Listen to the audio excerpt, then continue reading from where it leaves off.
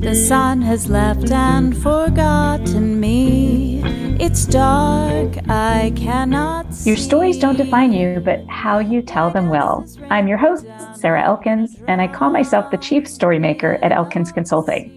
Because in order to have really good stories, meaningful stories to share, you kind of have to start making them and noticing things in your life that you can use as stories, the meaningful ones. Because the epic ones, they have a place, but they don't always connect in the way that you want to connect. Quick reminder for the listeners who are interviewing for jobs. I know it's hard sometimes to apply what you've done in the past to what you want to do in the future. And our new course, Get Hired Job Interview Storytelling, is available now. It includes the online course and small group storytelling practice sessions. Visit elkinsconsulting.com for more information. I'm eager to get started today and record this episode with Natalie Lussier. We met through a variety of platforms, both LinkedIn and also via email. And I know, listeners, you're going to find her stories entertaining, inspiring, and definitely motivating to take that next step. Natalie, thank you so much for joining me today. Thank you so much for having me, Sarah. I'm excited to share some fun stories. Well, I was just about to get started with my first to start with. And then I suddenly noticed the brilliant yellow color in the room behind you. And I just had to point that out because our listeners can't see it. Listeners, she's sitting in this brightly colored, bright yellow room, and it just exudes joy for some reason. And I just have to point that out before we get started. So thank you. Natalie, you know that I love to start by asking my guests to share something about themselves that most people don't know about them. I do that so that our listeners get a different perspective of you, so that when you're telling your stories, they have a framework that might give them more depth and understanding of the complexity of our humanness. Yeah. So when I thought about this question, the story that kind of came to mind is, I was a young child, like a lot of young children are, enrolled in different programs, and my parents enrolled me in piano lessons. And that very first piano lesson, we got a little sheet with some music on it, and we got a blank notebook with lines on it. And, I got just a very basic introduction of what piano is and like the notes and things like that. And then I went home and I kind of copied what I saw in the sheet music into the notebook, and I kind of made my own songs. And when I brought it back with me to the teacher the next day, the teacher was completely floored. And she was like, I've never had a student do this before. This must be like a musical genius. And, my mom was like, well, I don't know, like what happened? and for me, I remember hearing her saying that, and I was like, no, I'm not special. You just gave me a blank notebook. And that just, for me, meant I had to fill it in. And so it wasn't like a homework assignment or anything like that. I didn't have like the musical gene or anything to write like this perfect song. It was just, I thought I was supposed to do that. And I feel like that's something that, in life, we kind of do the things that we think we're supposed to do a lot of times. And sometimes going off the beaten path can also be great. Oh, I love that. And do you still continue with your piano playing? Unfortunately, no. I definitely, got pretty good at it. I did it for a few years, enjoyed it, but I didn't love the practicing part. So I was sort of complaining, again, as what young kids do. And I didn't really want to keep pursuing it. So I ended up doing other things like martial arts, actually. That is something that I stuck to for over a decade as well. Wow. There's so many applications to that story. The first thing I thought of was, when given a blank piece of paper, I think people go one way or the other. They go your way, where they just feel compelled to fill it, or they go the opposite way, where they freeze because they think there's too much space, too many opportunities. And it reminds me also of the book, The Reluctant Creative, that my friend Dr. Caroline Brookfield recently published. And it talks about the two different kinds of creativity, the kinds within and without constraints. And when I read that book, the first thing I thought of is that one of our sons and I are the people who see a blank page and are like, "Whoo, what am I going to do with it?" And we get super excited, and we just kind of make up our own rules because it doesn't matter. Nobody gave us a box to get into. So as far as we know, and then my husband and our other son are far more creative with constraints. So when they have a box, they know how to think around it. And there are times when we're both, of course, when we're one or the other, and we can explore other ways. But it seems to me that there's so much room for collaboration with those two different kinds of creativity. So that's what came to mind with your story of the blank page. I love that. Yeah. And definitely in my life, there's times where it's easy to just, yes, like there's a blank page, there's a blank cursor, an open document, let's just go for it. And other times where it's like, oh, wait, what am I supposed to do? I need some direction here. So yeah, I think that's an awesome observation of there's more than one approach to these things. Yeah. Oh, that's so fun. It also reminded me, and we talked about this briefly before we hit record, that a lot of my clients and a lot of the listeners of this podcast are in that transformation phase of their lives where I describe it as in two ways. I have two different analogies for it. One is when you walk into a restaurant, you're so hungry, you're overwhelmingly hungry. You didn't even know you were hungry until you started smelling the food at this restaurant. And you've been feeding everybody else. So you didn't even, it doesn't even comprehend this underlying hunger until it got overwhelming and painful. And then you walk into a restaurant and there are 100 items on the menu. And it's so overwhelming to see all of these options that you just walk out hungry. And that's that blank page for some people. And the other analogy I use is when you're standing at the doorway of an institution. Behind you is your life, the way that you know it, all the comfort and familiarity of the institution. In front of you is wide open space, the blank page. And again, there are those of us, depending on where we are in our lives and who we have in our circle, that we just take the first step and go and figure we can change our minds later. But then there are the others that are so comfortable in that they will stay there until something either shoves them out, which unfortunately happens more often than not, or we get so uncomfortable because it's so dark in there and we're outgrowing it that we finally have so much pain that we take that step. So let's dive into what you do now, but instead of just telling me and telling our listeners what you do, tell a story about a recent experience with your work, your income producing activity, that really gave you that satisfaction of knowing that you're in the right place. Yeah. So I recently had a very sort of full circle experience in our business. So we run a software company, and my husband and I, and I studied software engineering in school. So it seems like the very natural path for me to have a software company, but it was not a direct path. And in fact, I kind of realized during my university years, I was an intern. So I worked at a bunch of different tech companies, startup companies, a little bit on Wall Street. And during those internships, I realized I don't want to do this. I didn't feel like this was the right thing for me. So when I graduated, I actually didn't take a job offer that I had received to go work on Wall Street. I just started my first business right out of college. And it was not the software company that we have today. It was just me trying to figure out, I wasn't really into healthy eating. So I was listening to follow your passion kind of advice. So I decided to start that business first. But recently we started hiring paid interns from the school that we graduated from.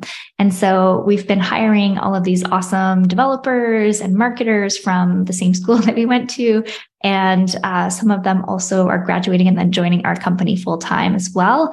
And so it's really been cool to be able to mentor people like myself, from way back in the day, who are in these fields and maybe don't feel like the corporate environment is quite right for them, or the other types of jobs that they've had have been, aligned for them values wise or otherwise. So that to me is kind of, a highlight of what we've been able to do with our company, and then being able to sort of give back and offer more opportunities to people, kind of like how we used to be and how we were way back in the day. That's so cool. So what was it in that, I don't know, in which internship, what was the situation where you dismissed the whole career path because of that job? And I ask that because so many of us give up on something because it's the wrong time and wrong person, wrong place.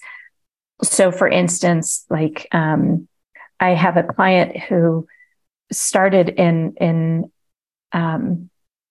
accounting and had such a bad job in that field that she just scrapped the whole idea, even though she really liked doing the work, but she decided that it was all like that.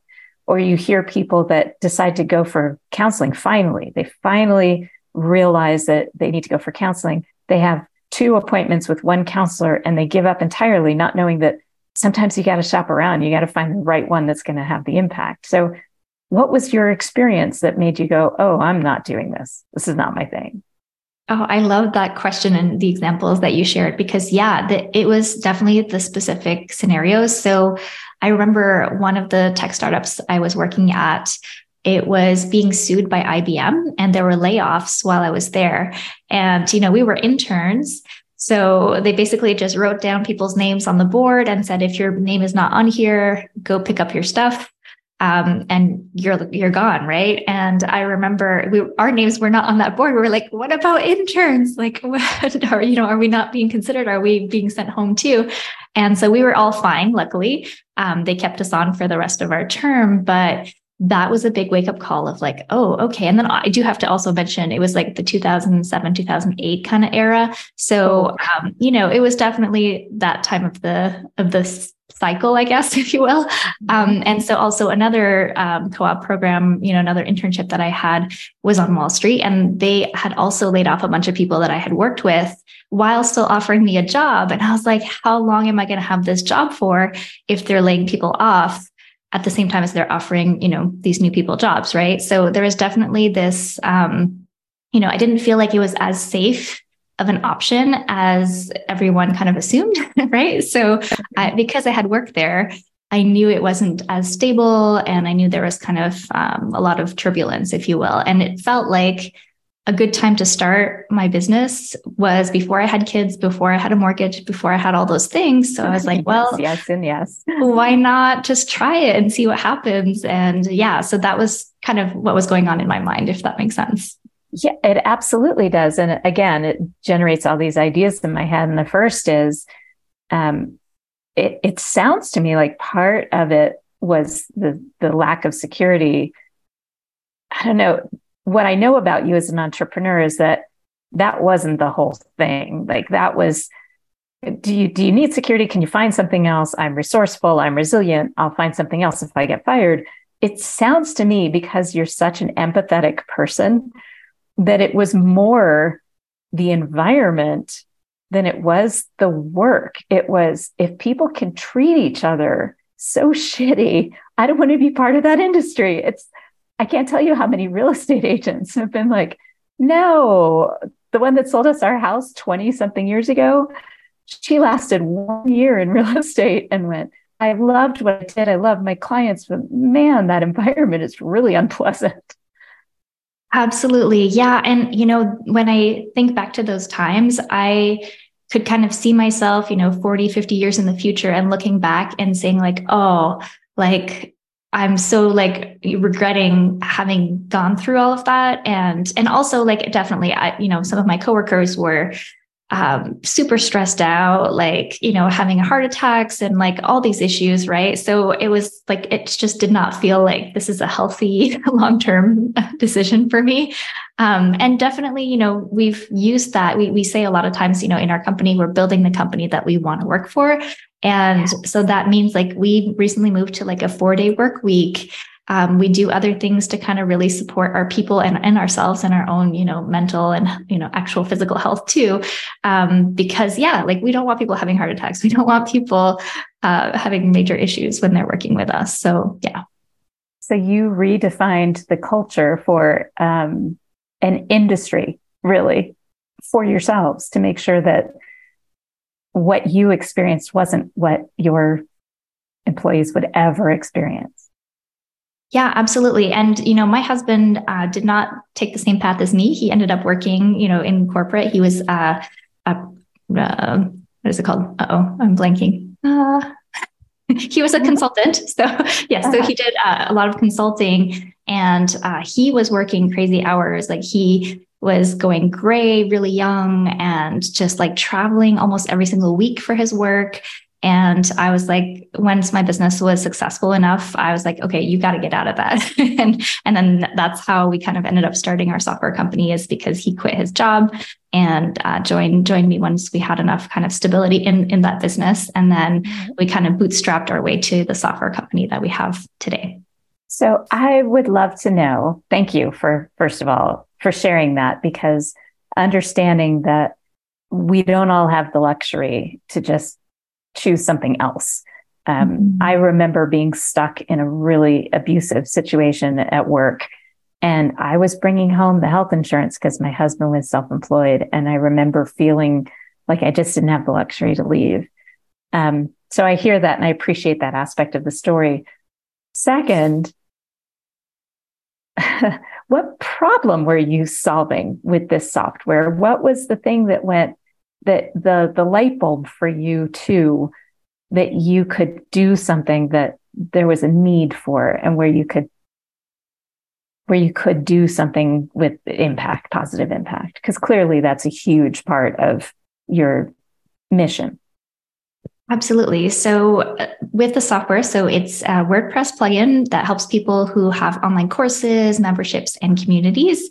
And it did not start off that broad. So the reason that we initially wrote the software is because I was selling online courses in my very first few kind of business iterations, I'll call it.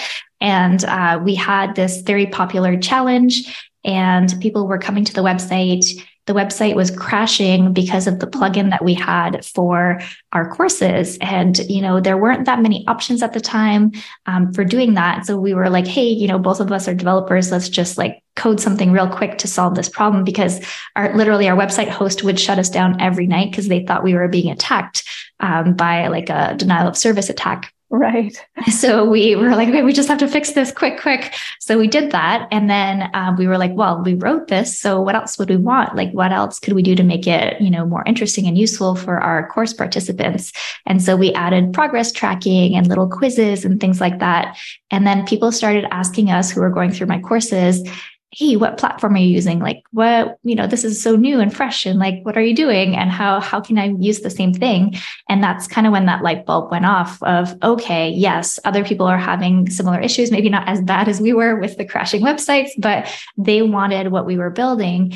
And we knew that we wanted to head in the software space, but we also didn't know what it would be like. So we weren't sure if like the support would be too much for us to handle, or, how to sell software, because I had only sold courses and consulting at that time. And so we decided to create a smaller product, which was called Pop-Up Ally.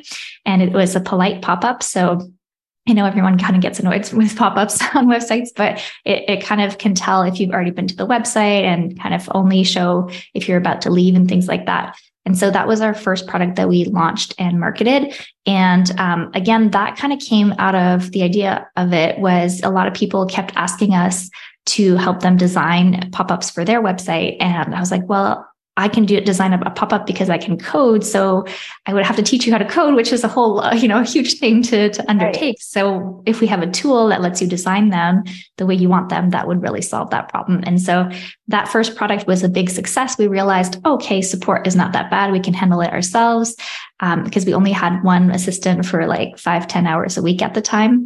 And then after that, we realized, okay, yes, we're ready to launch Access Ally, which is the whole membership and course side of things. And then it's been, I want to say, so 2013 is when we launched Access Ally.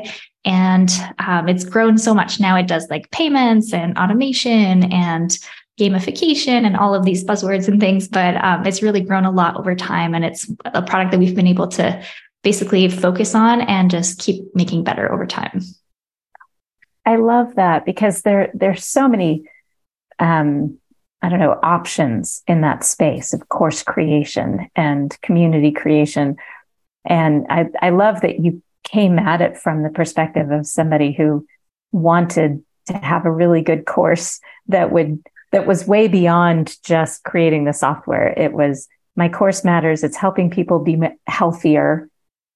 And wow, I guess I'm not surprised at the transformation and the path that you took, because I think a lot of the best startups start with their own need.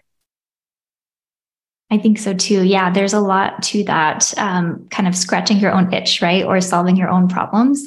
And I see that a lot with like an agency. They have a lot of clients with a similar problem, and then they write software that solves that problem for all their clients. And they're like, oh, well, I could actually offer this to more people. And then they kind of scale it up from there. So yeah, I feel like there's a lot of benefits to knowing what the problems are first yourself. And then obviously from there, now we take a lot of feature requests from our customers and, what are their needs and how are things changing for them over time. So we also do something called a Teams feature. So if people want to sell to, say, a corporate company where, say, they're selling 10 licenses at a time or 50 or something, where that person can then add their team members to go through a course and track their progress and all of that. And that's not something we would have thought of doing. It's something that our customers were like, hey, I have this opportunity to sell to, organizations and schools and things like that. And so we expanded out into that as well. I'm again, my brain is just flipping through. I describe it as the hamster on the wheel in my brain, just nonstop. One person described it as a reference to the 70s and 80s, the Rolodex, flipping through the Rolodex, which a lot of people, younger people wouldn't understand that. But the first thing I thought of is the application of this, not just to software development or even services, that kind of direct service, because I think about, like in my case, I noticed that when I was at work, the biggest challenge my colleagues had was the crappy leadership and the lack of transparency. And in crappy leadership, once you kind of, drill down into it, it's generally because the leaders aren't really listening and because they don't see the natural talents of the people that they're supposed to be leading or managing. And so that's why I got into what I do. It's not because I saw it from a distance. It's because I experienced it, especially in public sector, and thought, this is what I would have loved, what I would have needed if leaders would have brought somebody like me in to help improve the communication in this team, or to run StrengthsFinder so that people understand where their magic is and how they can approach a task differently from how maybe their predecessor approached it and still get to the same positive endpoint.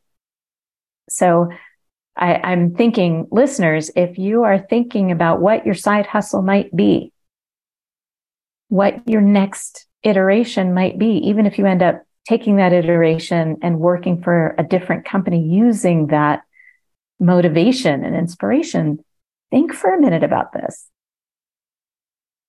Yeah. Wow. And I feel like it's like, how can we bloom where we're planted, right? So yes. If we're in front of something, probably there's something we can learn from that situation and turn it into something useful for other people too. So I love the example that you shared.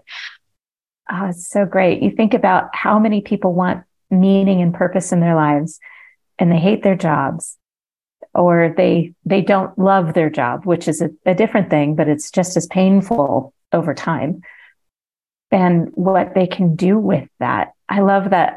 The analogy bloom where you're planted is huge for me, because I live in Montana, and just yesterday I was on a hike, and there's a tree that always catches my attention, and it's crooked and curved. It has like this perfect spot to sit and snuggle it, which I actually come up and I hold the branches of this tree and tell it thank you.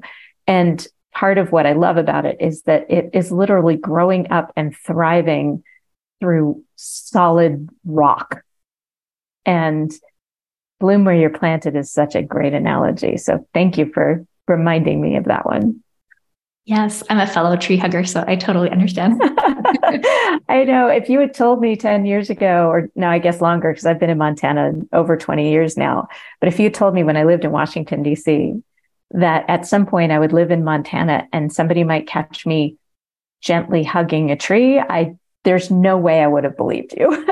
But at this point, the world can be so discouraging and heavy and dark that being out in nature is really my way of coming back to hope and strategy. Like how can I, as one individual, make a difference and lighten that load for the world around me. So yeah, bloom where you're planted. So when you think about one of those first clients that with the first app that you created, where people could come up with this pop-up and then people could either buy something right out of that or sign up for a newsletter, whatever they're doing with that pop-up, if it's a lead magnet, whatever they're doing with it. When was the moment where you realized that switch had flipped, that you went from not being sure to realizing the positive impact, not just for income, because, it always feels good to get that first check or the second check or, the 25th check. But what was it that made you realize that this was in alignment with who you are? I think it's when people were sharing about it with their friends, sort of the word of mouth effect. Yes. Because that was like, obviously I can like what we created and think it's cool, but if other people aren't seeing the value and aren't, sharing it with their friends because they think it's awesome and they need to try it, then I don't know if we created anything great, right? So for me, that was the big thing. And so sometimes I would be like in a Facebook group with, entrepreneurs and things, and somebody would say, hey, what pop-up should I use? And people would be like, oh, Pop-Up Ally by Natalie Lussier. And I was like, wow, that's amazing. Like that people recommend us when somebody asks. So I think for me, that was that tipping point beyond the sales or the traffic or like any of the other things that you mentioned. So there's so much in that story that you kind of pretend isn't a big deal, or maybe you just don't see the details in that story. I would really encourage you to go back in time to that moment in the Facebook group, in a particular one. Because yeah, it might have happened multiple times, but there is one, or the combination is forming in your brain, the combination of those experiences to create one single story, which that's what our brain does anyway. And so there's nothing manipulative or lying about it. It's just the way that you remember it. So if you think about one of those moments, or again, maybe it's a combination, where you're sitting at your desk and you have Facebook open and you're participating in a group of entrepreneurs. And that first time somebody said, oh, you've got to look up Pop-Up Ally because has to be part of it, because Natalie's awesome, or because this product changed my business, or because their support is so outstanding and I have a friend that works there. Like, what was it? Because that's the meaningful part of the story. Mm-hmm. I mean, I think the word they were using was, it's a polite pop-up that you can make it look pretty, right? So I feel like that, which is kind of what we were aiming for. But I feel like that connected with people. And yeah, we even had people who were website designers who would buy Pop-Up Ally for their clients, design the pop-ups for their clients, and then hand it off to them so that they could maintain it and all of that as well. So yeah, there was definitely the design element as well as the politeness element. Oh, I love that. The it's a polite pop-up is what was selling it in that group. And I think more than anything, that demonstrates how in alignment you were, that's what stood out to you was their comments about the design and the idea behind it. Oh, I love that. Exactly. I just got a little chill up my neck. That was awesome. Wow. So coming full circle, which, we like to do, and you obviously like to do that. You started the whole conversation like that. When we come full circle and you think about that person that was you, that you were in that environment that you had to get out of. I know you're providing a different environment for the people just coming out of school so that they don't just give up on counseling, so to speak, in that example I gave, or they don't just give up on something they just spent 4 or more years learning, which can be painful in terms of your self-confidence. What do you say to that person that has experienced that layoff where their name wasn't on the board, but the colleague that they've been working with that they felt like was a mentor that they were leaving? What do you say to them? Yeah, I mean, I feel like sometimes these situations open us up for better things, even though it doesn't feel like it in the moment. And I'm still in touch with some of the colleagues from back in the day. And it's interesting, like they all landed back on their feet. I know it was kind of a rough time for a while for some of them, but I feel like sometimes the situation doesn't work out for a reason. And I don't want to say like everything happens for a reason, but sometimes I say that a lot. Yeah. And sometimes I feel like, yeah, it is kind of that way because maybe there's something better waiting for you. And I definitely took the entrepreneurship path. I know it's not for everyone. And I think also sometimes it gives us, like, if we're in a tough situation, like, or a job we don't like, or an environment we don't like, what can we do to change it or shift it even small amounts and small increments, right? And so for us, that 4-day work week, that was an idea from one of our employees. They were like, hey, this would be great. And we had already been sort of experimenting with every other Friday off. But also kind of compensating with more hours during the week. So when they said we would like to just do 4 days and no extra time, during the week, we were like, yeah, let's just try it. And I feel like we're sort of all in this weird phase in like the world right now, I guess I want to say, where we're trying to figure out what work should look like and how to balance like all the things that we care about, from our health, our families, the environment, all of these things. And so if we can just try things that we hope will make things better for all the humans and all the other creatures too, then I think that that's a positive that we can take out of the tough situations. I appreciate that. And I know one of the first questions people who have the potential to be able to do this for their organization to lower their number of hours, the first question that is going to come up was, did you find that in those 8-9 hours, they were productive enough to make up for it because they knew that they were on a shorter time frame? I do. Yeah. I want to kind of compare and contrast. It's been maybe a month and a half-ish or so. So it's not been a super long period of time, but I feel like people are more efficient. And I feel like everyone always has all these things to do outside of work, right? Like whether it's dentist appointments or, just like researching things or whatnot. Yeah, exactly. There's a half hour or whatever. Mm-hmm. There's always stuff that we need to do. And so if we're able to just be rested and then have that time to do those extra things outside of work, then I feel like the time that we do put at work is better quality. And I feel like that to me is more important anyways. And I feel like we all have a limit to how much we can do in a day anyways.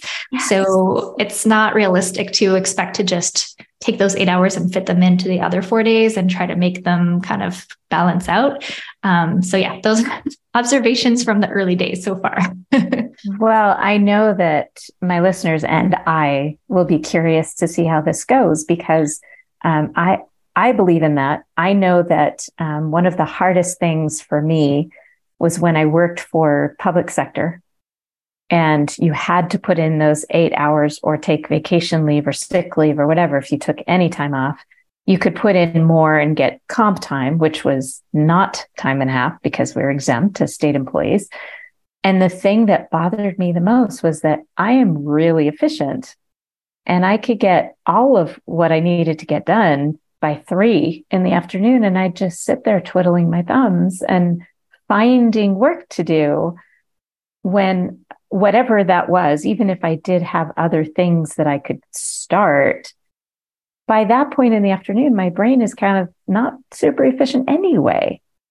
So being tied to the desk didn't make any sense to me. And I know there are people that really want to be in the office for that amount of time. They feel like that consistency is really good for their brain. As a StrengthsFinder coach, I have to acknowledge that there are people who work differently from me. At the same time, I love this idea that you're talking about what should work look like for us.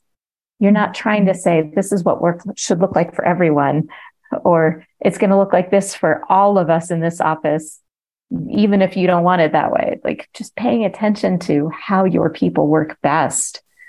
I can imagine that that's part of the recipe for the success of your company. It is, yeah. And it's really interesting too, because we've just kind of finished up a hiring round for those interns that I was talking about, which is why it feels so, fresh and recent.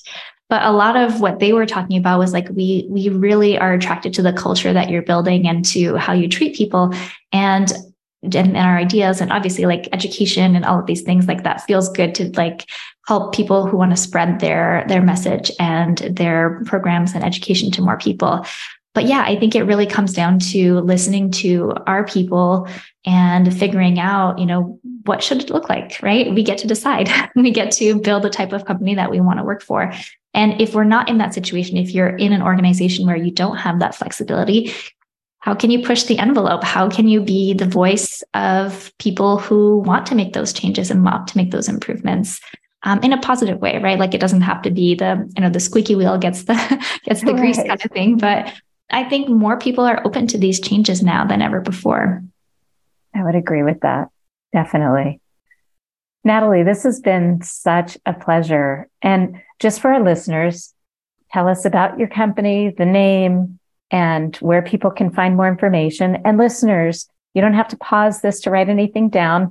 All these links will be in the show notes associated with the podcast at elkinsconsulting.com. All right, Natalie, share what you can. Promote your work. Thank you. Yeah. So if you are the type of person who has an online course or wants to start a membership or community type of program, then accessally.com is where to go. We've got a little interactive demo if you want to just check it out and see what it's all about and kind of give it a good run through to make sure it does what you want it to do. And then also you can find out more about me at natalielussier.com. And I have a podcast I recently restarted called Off the Charts Business.